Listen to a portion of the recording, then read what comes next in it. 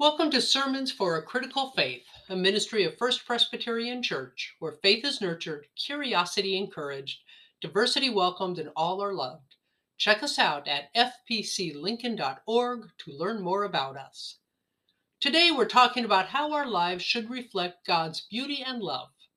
Our words and actions are meant to glorify God and God's ways, to speak of God's love, to reflect the beauty of God's creation, to honor and praise the only one who is perfectly good and faithful. Our guest preacher today is the Reverend Kara Hillhouse.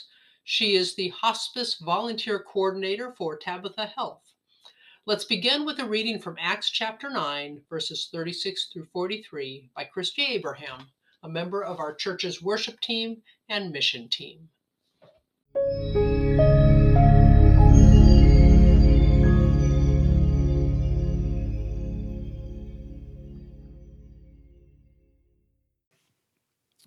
The scripture this morning is from Acts chapter 9, verses 36 through 43.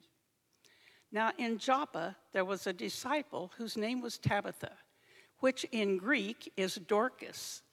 She was devoted to good works and acts of charity. At that time she became ill and died. When they had washed her, they laid her in a room upstairs. Since Lydia was near Joppa, the disciples who heard that Peter was there sent 2 men to him with a request. "Please come to us without delay."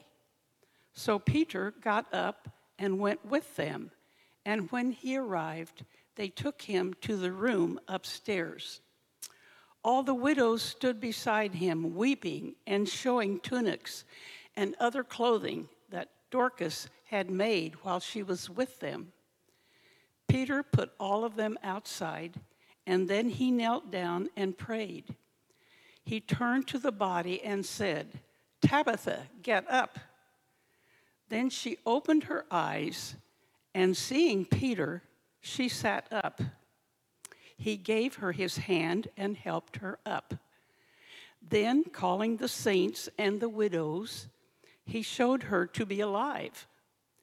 This became known throughout Joppa, and many believed in the Lord. Meanwhile, he stayed in Joppa for some time with a certain Simon, a tanner. A word of the Lord is still speaking. Thanks be to God. In our story today, there is a striking linguistic occurrence. It only happens once in the entire New Testament, and this is the place. The woman in our story, you can call her either Dorcas or Tabitha, is referred to as a female disciple. The Greek word is mathetria. Her dual names likely suggests that she was herself a cultural hybrid of sorts. In some way, she most likely straddled the cultural line between Judaism and the wider Greco-Roman world. There is no other woman identified with that noun, mathetria. Luke implies by using that word that Tabitha is fully the equivalent of every male disciple who is named in the New Testament. And Luke says precisely why Tabitha is called a disciple, because she was generous in her good works and in her giving of alms to the poor. This is not to say that there weren't many other women who were generous in their good works and giving of alms, because I'm certain that there were. But Tabitha is the only one identified by that title. Perhaps because Tabitha had been given this recognition, something special happens. Even though there are disciples already present at the time of her death, they have heard that Peter is nearby. Peter, who has already received Christ's forgiveness and a renewed calling when he said, "Peter, do you love me? Then feed my sheep." And this is a man that the disciples send for right away. Once Peter arrives and makes his way through the crowd, the widows begin telling stories. Isn't that what we do? We tell stories of our loved ones when they are no longer with us. We remember together. And apparently, remembering Tabitha meant remembering her craft. The text says, "The widows stood beside Peter, weeping and showing him tunics and other clothing that she has made while she was with them." I imagine many of them, seeing that they are widows and are probably not well off, might even have been wearing the clothing that was made lovingly by Tabitha. It was a wonderful tribute to Tabitha, the work of her hands displayed while stories are told of her love and compassion. It was a witness to her life lived in Christ. They were showing her off by showing off her handiwork, literally the good works of her hands. And then Peter put them outside, every one, and entered the room where Tabitha's body lay. The last time he had done something like this, he wasn't alone. He was with Jesus and a couple other disciple friends, and they had entered the room of a daughter who had died. And Jesus had said to the little girl, Talitha cum, which means, little girl, get up. And she did. Now Peter imitates Jesus. He prays, and then he tells Tabitha to get up. Tabitha prokipsi, that's the Greek. And she gets up. The clothing, well, that was Tabitha's handiwork, but her resurrection, that was God's handiwork. When Peter showed them Tabitha, alive, breathing, he is showing them the work of God's hand, the work of the Spirit to resurrect, to give life. Peter showed them God's handiwork through Tabitha's handiwork. Thinking about this story makes me wonder one thing. Does the handiwork of my life, whatever that might be, and perhaps we cannot see it at the time, perhaps it can only be discovered after we have finished living and breathing, will the handiwork of my life reflect the handiwork of God? Because I think, after all, that this is what I am meant for, what each one of us are meant for, to reflect God's love and grace in everything that we do and in everything that we say. So perhaps an important question to ponder this week is this: does our handiwork glorify God's handiwork? The trail we leave behind us, be it a trail of artistic creations, a trail of words delivered as a poem, a novel, a sermon, a play, a trail of service demonstrated in feeding, clothing, loving, and journeying with those in need, a trail of meditation and prayer, a trail of compassionate listening. Whatever our handiwork is going to be, a legacy perhaps would be a different way of saying this. Whatever tracks we leave behind us, letters, a beautiful garden, positive, loving energy, does it glorify God by reflecting God's handiwork of love? Because that is our joyful and challenging commandment. Throughout history, and still today, women have been unable to provide for themselves by being denied, in some places, the opportunity of working in certain professions. This has made it nearly impossible for women without the protection of a husband or other male relative to survive. In order to achieve economic security, some women of poorer classes would pool their resources by living together and sharing their goods, their property, and their religious convictions. These communities not only secured the lives of members who had no one else from whom to claim their identity, but contributed to society as well by running hospitals and schools, by spinning and sewing clothing. They were self-sustained communities, so they received no outside support monetarily, and they had a social purpose. They provided a way for single women to live lives of worth and service. In first century Rome, women without men topped the list of vulnerable populations. A widow had little access to economic structures. The recurring biblical theme of charitable concern for widows reveals this inferior status and their poor treatment in their community, and the needs that they have and the concern that God has for them. The widows of Joppa had only Tabitha and her faith-based initiative.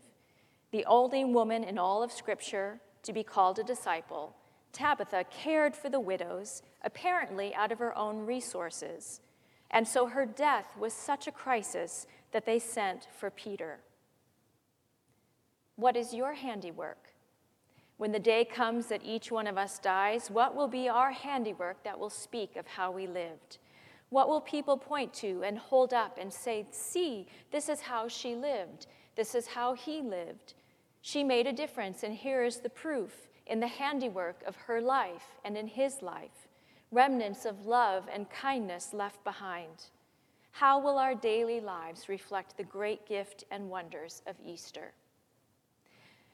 What impact will you have on this earth and on the people who know you and the entire creation in which you exist?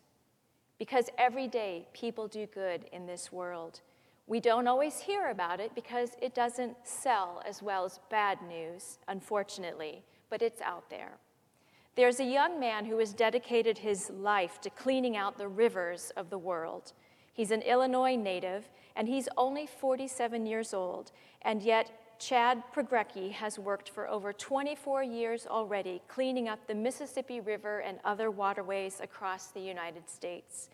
As of a few years ago, he has helped pull more than 92,000 tires, 218 washing machines, 19 tractors, 12 hot tubs, 4 pianos, 1,500 toilets, and almost 1,000 refrigerators out of waterways.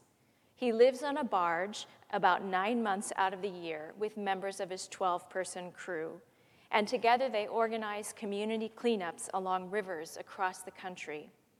The garbage got into the water one piece at a time, Progrecki said, and that's the only way it's going to come out. It's a dirty job, but Progrecki took it on because he realized that no one was doing it. It began as a solo effort, and over the years, his energy, enthusiasm, and dedication have helped it grow. To date, over 120,000 volunteers have joined his crusade, helping him collect more than 12.5 million pounds of garbage through his nonprofit called Living Lands and Waters. Close to 90% of what they recover gets recycled, and the rest gets disposed of properly. Talking is great, he says, but it doesn't do much at all. Action is what I'm about. Donna of Harper Woods, Michigan, remembers a day in California when she was only 11 years old, and her parents took their 6 children, including Donna, for a special day at the beach. Her mother brought a picnic lunch, fried chicken and her famous potato salad, and prepared a plate for each of them. When I looked up from my plate, my mother was fixing one more plate. She turned away from us and walked over maybe 20 or 30 feet to where there was a man by himself, and he was picking his way through the trash can. And my mother, I don't know whether she just put the plate there or whether she touched him gently or whether she said a few words, but I remember him turning to her in a gesture of thankfulness. Her mother came back and sat down at the table and picked up her food and ate. Years later, Donna asked her mother if she remembered the incident. Her mom laughed and said, "Not at all. But for me, I remembered it very well," Donna says, because for me, it was the touchstone for what good deeds would become in my life.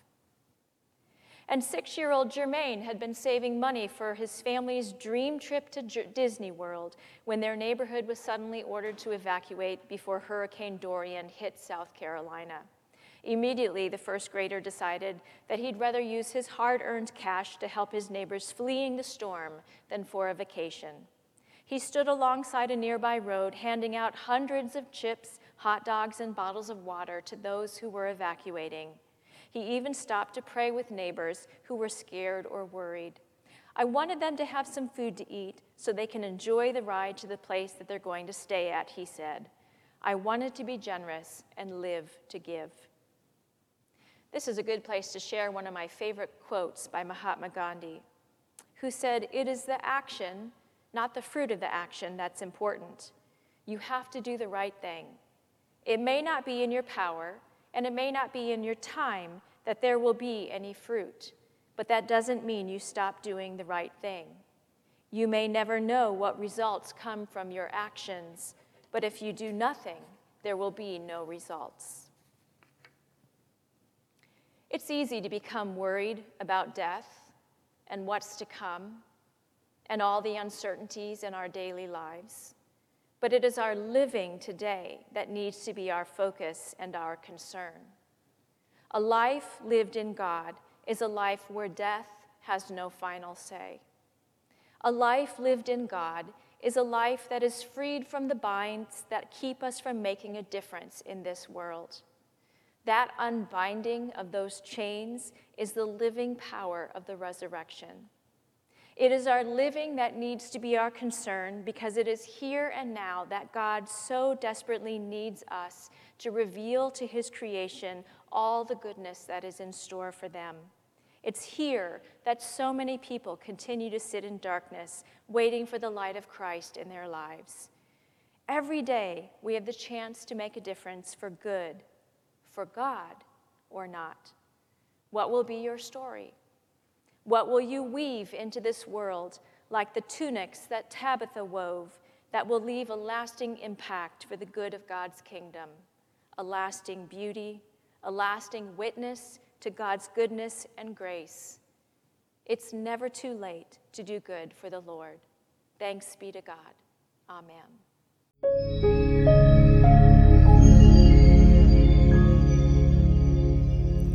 Thanks for listening. You can access all of our previous episodes on Anchor or your favorite source for podcasts.